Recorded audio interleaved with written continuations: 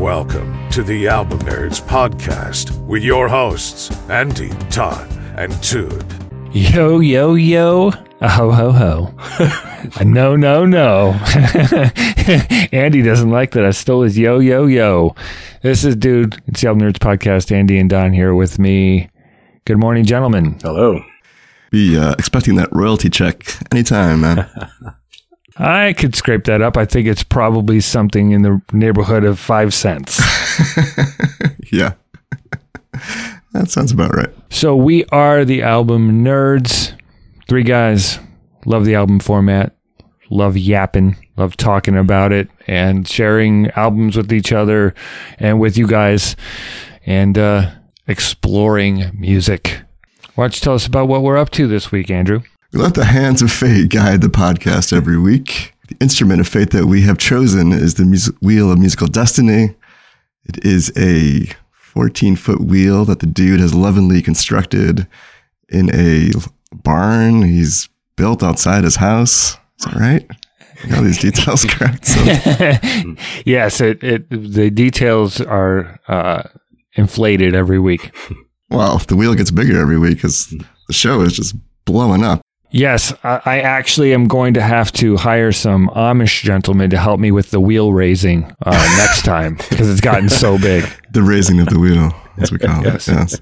So we rose the wheel up last week and gave that old girl a spin, and it landed on a space covered in feces and $20 bottles of water. It lit on fire. And yes, singed. That just simply read Woodstock 99. We are presenting albums from artists who performed at Woodstock 99. Woodstock 99 was is infamous the right word? I think so. Infamous. I mean, that means more than famous, yeah. An infamous music festival which commemorated the 30th anniversary of the legendary Woodstock Music and Arts Festival.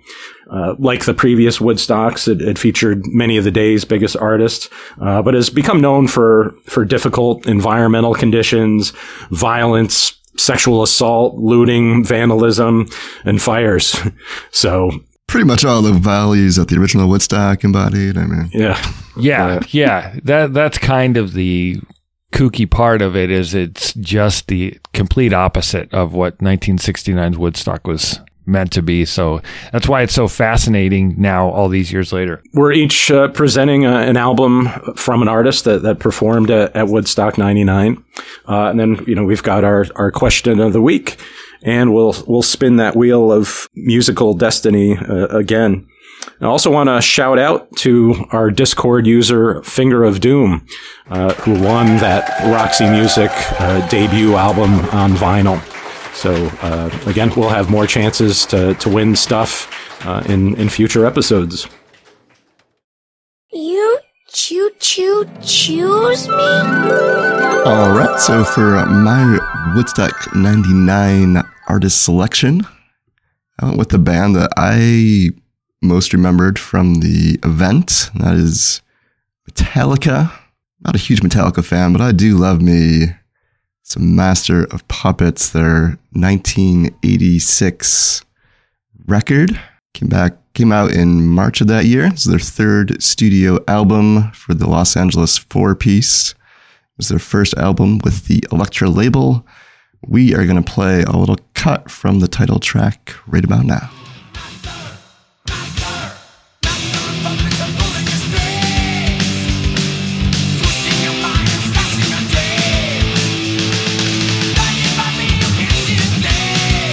Yeah, so this album was considered a pretty big breakthrough at the time for the band. It really kind of coalesced all the thrash sounds that they were kind of innovating and creating on their first 2 records. It sold over 6 million copies in the U.S. and was the first metal album selected by the Library of Congress for preservation, which I thought was pretty cool. One little side note, after recording this album, when they were on tour for it, bassist Cliff Burton was killed in a bus crash when their tour bus went off the side of the road. Unfortunately, he passed away in the accident. So that is kind of wrapped up in kind of the history of this record. Yeah, it kind of, I'm a huge Metallica fan, so I'm happy we have this here, and I didn't have to pick it. I didn't have to burn a Metallica pick on this one. But that event did change the trajectory of the band and Justice for All and the albums to come after. I mean, who knows if there would have been a Black Album if Cliff had stayed with us. But he did. I mean, his bass style is all over this album, and all of the first 3 albums. He is missed. His style is missed from albums in the future. So much so that Metallica kind of kept their new bassist, Jason Newsted. They kept his bass playing kind of down in the mix in future albums. I think partially just because I imagine the emotional scars were there. They just weren't mature enough to let them manifest in a healthy way. Right.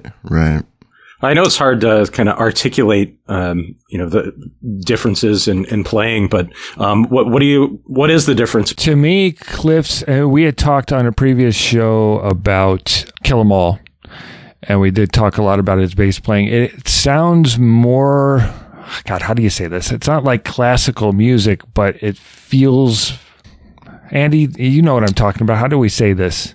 I know he had a background in classical music, right? Yeah, is it more melodic? Yes. Okay, let's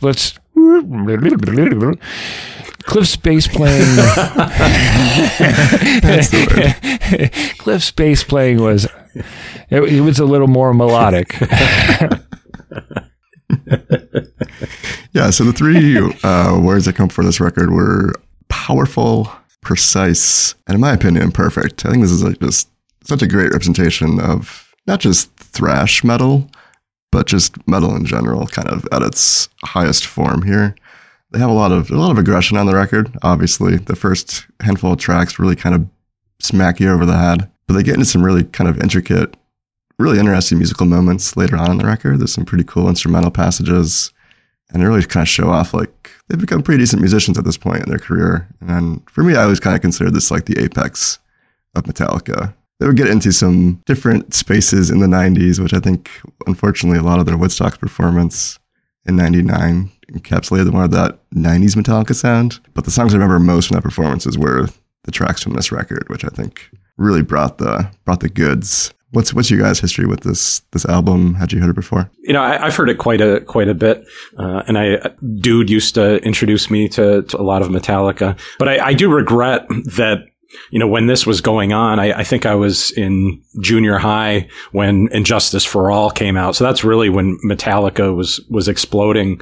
And, just because of the scene, and I wasn't a headbanger. I was a prep or whatever. So unfortunately, I wasted a lot of time not listening to Metallica, because, they're so good. And so now I enjoyed listening to Master of Puppets so much. I also regret not getting into Metallica sooner. I got into them probably in the Black Album era, and I was, late teens, early 20s.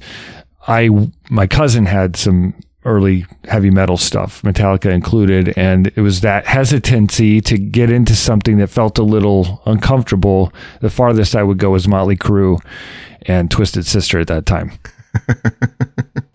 Yeah, Metallica was intimidating. I remember being a youngster when this came out, but seeing a lot of the t-shirts on kids on the bus with Ride the Lightning and stuff, and be like, what is this about? Electrocuting people and murder? Well, the shirt I remember most, I think I mentioned on our previous show about Kill 'Em All, was the original name of that album. They wanted it to be Metal Up Your Ass, and there were t-shirts with this arm coming out of a toilet with a knife in its hand. Oh my God. I would see kids wearing on the bus. I remember the shirt. I must have been for Ride the Lightning or something, but on the back it said Fade to Black. And so the font would be faded. Cool. Yeah, they had the best t-shirts. Definitely. Best t-shirts in the game at this point. Yeah, well, so getting back to this record a little bit, the one thing I like about this record so much, it does feel like an album, very, very much a cohesive whole. It's really on point with the themes. I mean, the album art, I think, perfectly encapsulates what this album is about. It's, people kind of being controlled by other people, kind of this thirst for power, and the people who have it, kind of what they do to ruin the lives of people that they want to control. And that's mostly done or talked about on the record through like politics and the military and religion. Why don't we play a little cut from one of the other more aggressive tracks on this record? This is the opening cut, Battery.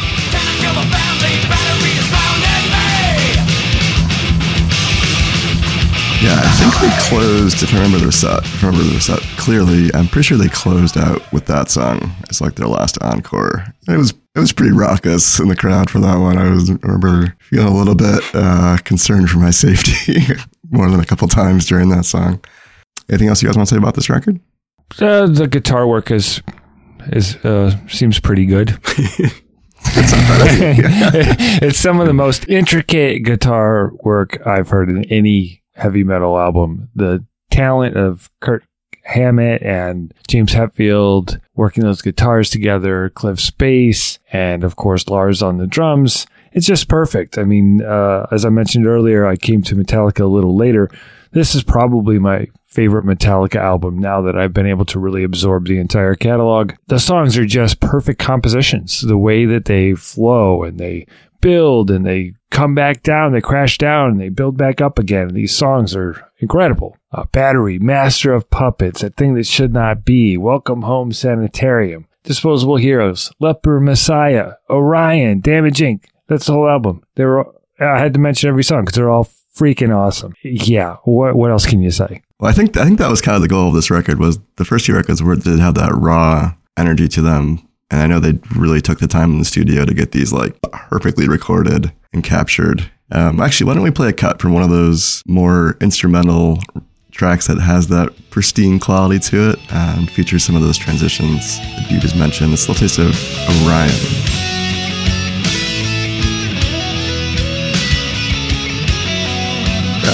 Hear a little some of that melody the dude was alluding to earlier. Yeah, actually that really impressed me going back to this record. Didn't think of them as having that in the repertoire at this point, but they really did. I worked for a rock radio station for a little while, and we played so much Metallica. So, I know all the known songs quite well, but still it's really a pleasure listening to an entire album, because it is a concept album, I would say. Yeah, it's just it's a thrash metal journey, I guess. But also, we just listened to Judas Priest a few weeks ago, and I definitely hear the Judas Priest in Metallica. Andy is shaking his head. I cannot connect those two in my mind. But really? No, not that saying that you're wrong. I'm sure you're probably right, but I enjoy this so much more. But it's the foundation. Those bands like Metallica were built on the foundation of bands like Judas Priest and Iron Maiden and things like that. That's what inspired them to get into music and become musicians. They just took it to the next step. Jeez. And can't get with the Priest. There's the Guitar Mini too. Yeah, Guitar Mini. Well, that is true. All right, so Master of Puppets, Metallica. It's pretty good. Check it out. Excuse me. I'd like to ask you a few questions.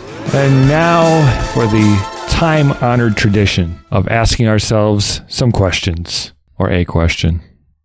What do you remember most about the Woodstock 99 event? Now, Andy, you were there, so you will probably have the most interesting answer. Well, the Metallica performance, I think, was the best that I saw at the show. What I remember most, though, is fearing for my life during the Rage Against the Machine performance. I think came up after this, I want to say. Because shit got pretty crazy during that. There was fires and just people acting like Lord of the Flies was how I would describe it. Just total chaos and anarchy. People were exhausted and out of money and a lot of drugs and drinking. And it just kind of came to a head during their performance, which was also good. But I was very much concerned for my well-being at that point. Nothing positive, like meeting someone special, feeling that first bit of freedom since you probably were naked the whole time? Oh, man. No, there wasn't anything positive, really. Wow. See, now that's right there what we were alluding to at the beginning of the show. Woodstock 69 was a cultural touchstone that people from that generation in particular still call back to of, man, Woodstock, peace, love, like it was supposed to just be a happening and it became a phenomenon. They tried to make a phenomenon which doesn't work. It was not a good experience. Now, what about you, Don? You were in the area at that time, right? Yeah. I lived only an hour away, and I was just, finishing up college around that time. I remember just being disappointed that there was nothing there there was nothing drawing me to it. I wasn't really excited about any of the artists. I mean, sure, I would have been happy to see some of the bands and Elvis Costello and stuff like that. But, for somebody whom the festival was probably targeting, there was just nothing for me there. Well, you had a good taste back then. Well, I had some good taste, but, I was probably a bit of a snob, but I also didn't really know what I was talking about either. Yeah. So my answer is very similar. The thing I remember most is not having any interest in going. I was not the target of this stuff anymore. I was getting to the age where I'm like, oh my God, it was the first time I thought I'm not a young person anymore. I mean, I was still in my 20s, but I just felt left out. It was weird. So that's what I remember most about it. I don't even remember the fallout from it. Most of that came out years later. I mean, other than the fire thing, but the details, like in some of those documentaries and stuff that exist now. So yeah, very weird. It's, I wonder, there must be people that had a great time and have wonderful memories. So to that end, what's your answer? What do you remember most about Woodstock 99? Hit us up on the socials, go to Discord, join our community. Tell us, what are your good, great memories? Defend this thing, because I'm sure someone fell in love and got married from Woodstock 99. So when I do picture Woodstock 99, I think of artists like Limp Bizkit and Rage Against the Machine, even DMX maybe. Instead, for my pick, I actually chose somebody that I think you wouldn't associate with Woodstock 99 at all. And in fact, I didn't know he performed at Woodstock 99 until I was going through the list. But yeah, my pick for this week is Bruce Hornsby and the Range, The Way It Is, which was released in April of 1986. Hornsby performed on the West Stage on Saturday night. Let's start by playing the title track, the one that everybody knows. This is The Way It Is. Just the way it is. Oh, but don't you believe it? You can just imagine all the bottles being thrown during that performance. I kind of wish I had seen that, because that must have been something, that crowd. Well, there was at the time, and I remember being surprised by this working in a record store, Bruce Hornsby had this resurgence. I mean, this was from the early 80s, mid 80s, this like jam band resurgence. So people that were buying Dave Matthews albums were buying Bruce Hornsby. I remember asking customers like, Bruce Hornsby, they're like, oh yeah, he really jams. I'm like, okay. So I think that's probably why he was there. Yeah, that's true. He was actually really a full-time member of the Grateful Dead when they were touring, before Garcia's death. And he's performed with all the various spin-offs of the Dead since, the other ones, and Phil Lesh and Friends and Rat Dog and all that. He's basically left the confines of the rock band and moved kind of more improvisational and jazzy. For my 3 words, I said rural for the rich, which is actually 4 words. And so what I mean by that is that this album does kind of capture a rural feel, right? But it's not rural in the way that like the Carter Family is, or bluegrass, right? It's not it's not white trash. Sorry. Right. But I actually picture Bruce Hornsby or some wealthy white guy, kind of walking around his 1,000-acre ranch that he purchased with his $2,000 purebred dog.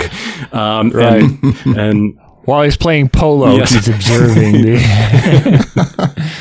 this music sounds like being in maybe a bus, but it could be a luxury bus, right?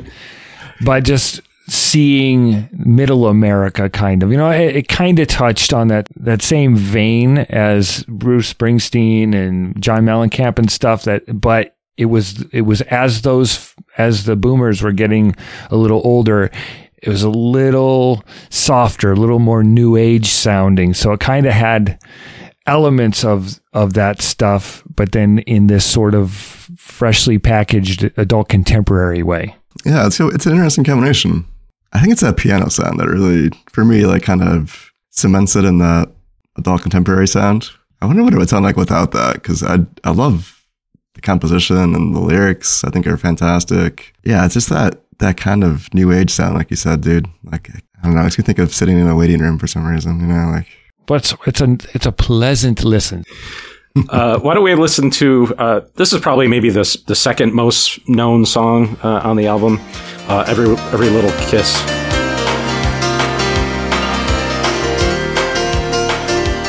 So, yeah, I just wanted to give you a sample of Hornsby's piano playing there. I get the sense he's held back a little bit on this album, but he has little flourishes like that are mixed in. Hornsby has a signature sound, I think.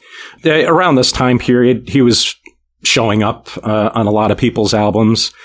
When you hear a song with him on it, you know it's him. So, for example, Don Henley's "The End of the Innocents," that piano line, that's Bruce Hornsby, right? You recognize it right away. Well, I think it's probably the most important thing is that Huey Lewis championed. Oh, of course. Bruce Hornsby. Of course, that's more important. Yeah, that's right. Huey Lewis performed on one of them, playing harmonica and doing some vocals. And yeah, I believe he co-produced 3 of the tracks on the album. This was Hornsby's technically his debut record, right? Yes. Like he'd been around forever, but hadn't really put out something of his own.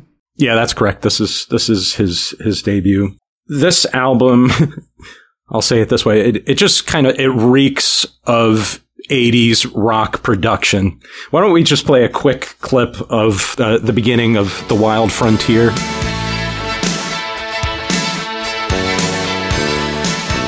Oh, yeah. Yeah, those drums. Oh, man. So 80s. Even legacy acts in the 80s, like Eric Clapton and maybe even, Bob Dylan, just everybody just kind of sounded like this, right? It just so clean, well produced, overproduced, I would say. And it's a shame. If you go back and listen to some live performances of Bruce Hornsby and the Range, it's so much better. There's just more soul to it. And I don't know what got into people, in the 80s. Because I really think they took some of the soul out of rock and roll. I think it was the temptation of the tools, right? The tools were starting to really improve. You're getting beyond your 4-track, 8-track tape stuff. Digital was starting to come into play.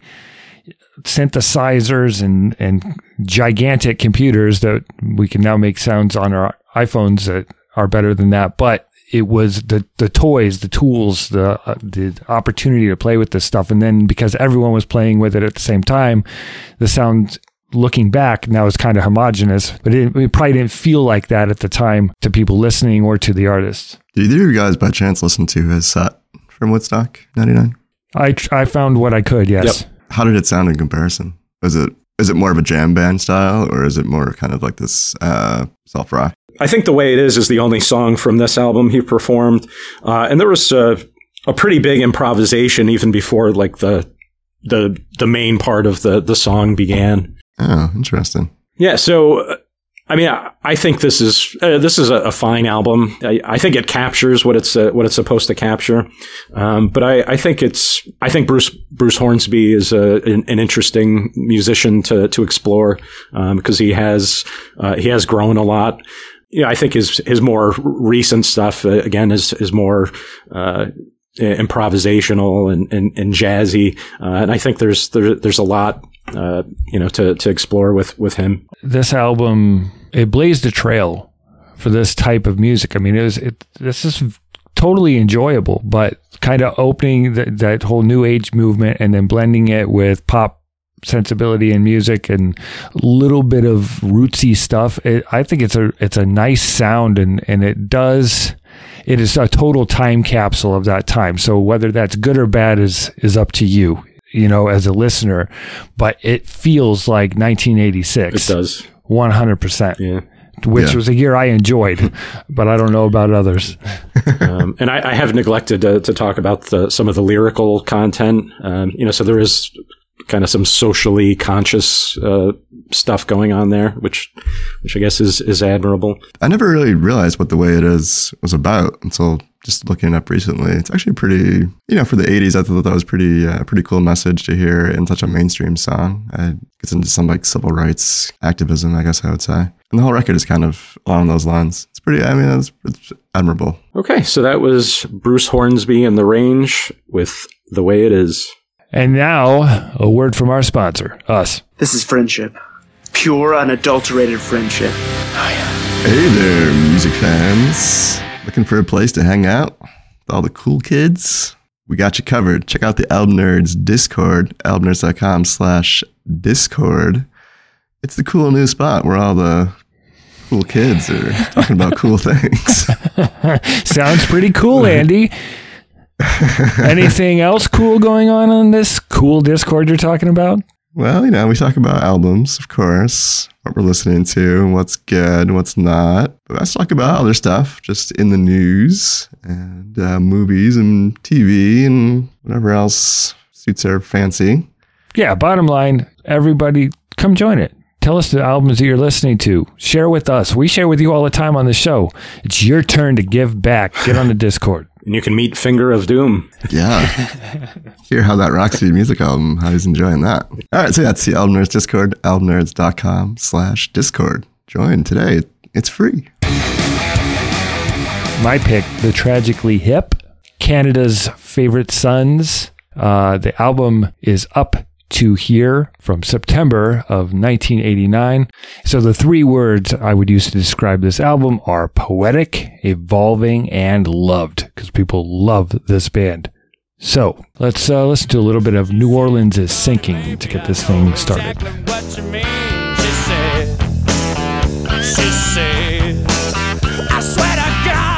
All right, so that was The Tragically Hip with the track New Orleans is Sinking from the 1989 debut album, Up to Here.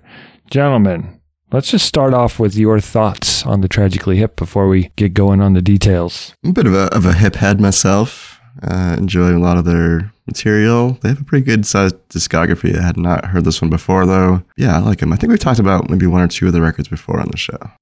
Gord Downie, the lead singer. So the band started in 1984. They've been together a long time. He passed away in 2017. That's when we talked about them briefly on the show. But they were treated like Canadian royalty, as they should have been. Don, what are your thoughts on the Hip? Well, I love this album. I could listen to it all day. I mean, it's really, it's great. I guess at the risk of offending our listeners north of the border, I guess it's not a criticism, but, well, maybe it is. Right. Well, I'll do it this way. We heard a few seconds of Metallica, and you knew it was Metallica, right? You heard a few seconds of Bruce Hornsby, and you knew it was Bruce Hornsby. I don't know. If you play me 10 seconds of the Hip, it could be anybody, or not anybody, but it could be any number of rock bands. And it's not really they're good at what they do, but I don't really hear a signature sound. That's what we call a hip check right there, Don. I'm just fighting words. No, I think that's a really good point, man. I wrote that down in my notes too. Like, they don't really have like anything unique or special about them. I think it's just like how quality the parts are that they have. Yeah, they're great. So it's like they're advancing the cause of rock and roll, but I'm not sure that they're adding to it. So I would say I'd say they're a great band, but I guess what would stop me from putting them in like a elite status or on a Mount Rushmore or something is just that there's not like a signature sound. And I feel the same way about like the Black Crowes, even like the Foo Fighters, same kind of thing. It's great rock and roll. I could listen to it all day, but I don't know. I don't recognize the Foo Fighters from a 10-second clip. And maybe that's not a fair standard, but yeah. The dude just quit. Is that what I just heard? Don's laying it down today. Let me talk to you about Pearl Jam. Love it. Yeah, so let's just take a minute here and apologize to the fans of those bands. All those bands are Foo Fighters and Black Crowes and Tragically Hip. I enjoy all of those. Rest in peace, Taylor Hawkins. Because of Don's hot take attack, personal attack on Dude, we're just going to have to let that go and move on, right? We'll get him back some other time. Cheer sucks. The Tragically Hip, yikes. They played on the East Stage on Saturday, the 24th of July at Woodstock 99. And Gord had that really special way of performing, special way of moving, bringing these songs to life. So, I mean, I hear what you guys are saying, but I disagree. First of all, I've seen them live, not at Woodstock, but I saw them in a theater. They were awesome. I hadn't heard of them, and my friend was a huge fan, and he made me go, and it was great. It was about 95 or 6. When I've been driving through Canada, and God bless them up in Canada, you guys have rock radio still. Yay. And I will hear I don't know their catalog that well. I mean, I know a few of their albums. I enjoy them. That's why I wanted to bring them up today. But if I hear a song start, I know it's the Hip as soon as I hear it, even if I've never heard it before. I think it's mostly his voice. So I disagree on that point. But this particular album was at their start. It was bluesy and bar bandy, and there's some urgency in it. And the lyrically very advanced, I think, for this style of music. And as they went on, they did develop a sound. I mean, like on the album Day for Night, I think they do have their own twist on rock and roll. As an example of the lyrical content, let's listen to a little bit of 38 Years Old from Up to Here and get a little sense of what Gord was doing with the lyrics. See, my sister got raped, some man got killed. Love boy went to prison, man's buried on the hill. So this is a favorite of Hip fans. 38 Years Old is a fictional tale of a prison break. And in the song, Gord mentions my brother Mike and his sister. So people have thought this might be based on a true story, so they stopped playing it live for a while. But it's the story of a prison break. In the story, this guy Mike, his sister got raped. He murdered the guy that did it, and he went to jail at age 18. So 38 years old is about 20 years later, he escapes from prison and goes home. And the lyric, 38 years old, never kissed a girl. He lost his life to this whole thing. That's some pretty heavy shit for a 1989 debut rock record. Yeah, I think that's why, I mean, it's my opinion, why they always get compared to R.E.M., because they have these like such deep lyrical stories or themes where you really feel like if you don't do some research on the song, you feel like you're probably missing out on what's being conveyed. I think that's awesome. And I think they only got more poetic and more lyrically dense as their career went on. And that was a pretty impressive start. This was like also, I guess, technically their debut full-length record. Yeah, they had an EP before that. Even in New Orleans is Sinking. I mean, that was about the party atmosphere of New Orleans, and just the line New Orleans is sinking. There's been this story out there. I don't know if it's true or not, that like geographically, that New Orleans itself is slowly, like millimeter by millimeter, sinking. That's legit. And so using that, and then kind of how you sink into this party atmosphere and lose yourself. I think that's just a little, they went a little further than they had to. Oh, and also, back to 38 years old, at the beginning when they talk about the cops, they say the Mounties, which is nice. Really awesome. That's how you know they're from Canada. Yes, you do. I thought it was interesting to hear, at least a couple of the tracks on here have more of like a country vibe to them, a little bit of twang, which I didn't hear so much later in their career. I thought it was kind of cool. That's an interesting point, Andy, and I just so happen to have the track Boots Are Hearts ready to go. That illustrates that point. When they stop, they really fall. Fingers and toes, fingers and toes. That's one of the favorite lines of hip fans based on my experience at that show, the fingers and toes. Fingers and toes, things that we all share because we've got 40 of them, right? Total. Our fingers and toes. And then the 41st thing is that we don't care. Like, I just think that kind of wordplay is fun, you know? Wait, don't we have 20? Between two people, I think. Oh, okay. Yeah. Don is like, who are you talking about?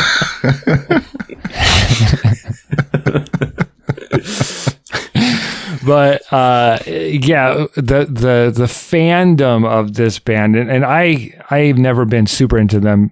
This period where we can now stream things has really opened that up where I can go enjoy some of their discography. But at the time, my friend Vic was just like, gotta listen to this. And I was like, I liked it, but I did call them the Canadian REM at the time. Yeah, I really hate that label. I feel like that's not fair to them at all. Well, it was dismissive. It wasn't fair, and I wasn't giving it a true listen because I was so consumed with grunge at the time and the things that I liked that if it didn't sound like that, then it was like boring. But the show, Gord in particular, that energy he was awesome. I mean, they were awesome, and I at least had appreciation for it after I saw them live. I was just too resistant, and I regret that. And so I encourage people out there, don't do that. Leave yourself open. You have all the music in the world at your fingertips now. Go listen to it and try to embrace it, because you'll miss out on stuff if you're too busy with your own little world of music and specific genres. So, yeah. So I'm not going to be able to stop the flood of hate mail that's going to come in from hip fans. But I mean, I just want to say, I mean, I love this. I think it's great. And I regret not seeing the Tragically Hip, you know, when I could have. I mean, I love all of this, you know, it's so good. And, you know, I'm definitely going to, you know, explore the rest of their catalog. Yeah, they put a lot of good stuff. Man, I wish I had been a little bit more aware of them in the 90s. It probably would have been a great show and way better than a lot of the crap that I saw at Woodstock 99. So yeah, I mean, go check this album out. They have 13 studio albums. You could start with the EP, but this is a great place to start, especially it's a nice entry on that bluesy side. And then as they grow with their albums, so do the poetic elements and the sounds they're using and the style. But they're a really solid band. I think didn't get their due here in America. They should have, you know, they didn't have to be huge, but they should have been at least Gin Blossoms level, you know? Right. Please do go check out the Tragically Hip Up to Here. Fellow nerds, what did we learn today? I don't know. What did we learn from Woodstock 99? I don't know. To me, it just reeks of corporate greed, this whole thing. Fortunately, we had some good music here represented, so I'm thankful for that. But looking back on that event, reap what you sow, and I think that whole thing was just kind of built on this corporate greed and like commercialism. And I think it was destined to fail. I mean, lots of people have explored why this is, you know, why this was different. And I think part of it was just, you know, in 1969, I mean, rock and roll was still not even 20 years old. So, I mean, rock and roll was still a kind of a countercultural thing, right? It was something that was still just the exclusive domain of the young. And once you get to, you know, 30 years later, I mean, rock and roll is the standard thing. And so, I mean, you're not rebelling against anything anymore. I don't know. It was kind of the antithesis in that it was about pay-per-views and ticket dollars and all that kind of stuff. What I did learn, though, is I didn't know how many bands played at this thing. I didn't know the depth. That's why we dug out the Tragically Hip and dug out Bruce Hornsby and dug out this Metallica, I think you said it was called, Andy. I think it was just the presentation and the way, this one giant stage with all these people. I don't think you got an opportunity to really enjoy those things. And that's one to grow on.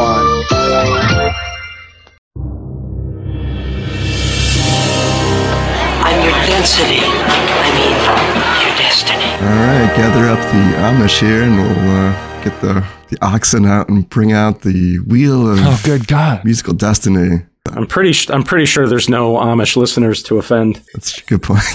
if they're doing it right. right.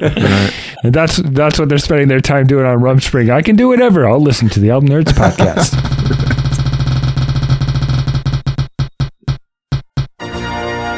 One and done. These would be bands that had one album. Okay, should be interesting. Okay. What do you remember from Woodstock 99? What's your favorite one and done artist? What else are you listening to? Let us know. Join fellow album nerds on Discord at albumnerds.com/Discord. You can email us at podcasts@albumnerds.com or leave a voicemail at 585-210-2454. You can follow us on Instagram and Twitter at Album Nerds. And if you'd like to support the show, do so via PayPal at albumnerds.com/support or leave a review on Apple Podcasts or wherever you listen. All right, so thanks for listening to the Album Nerds podcast. See you next time with some one and done albums. Thanks for listening. Like a chump. Hey. Will people get that reference? I don't know if I got it. It's Limp Bizkit. Okay. You want me to do it? It's all about the he said, she said bullshit. Everybody sucks.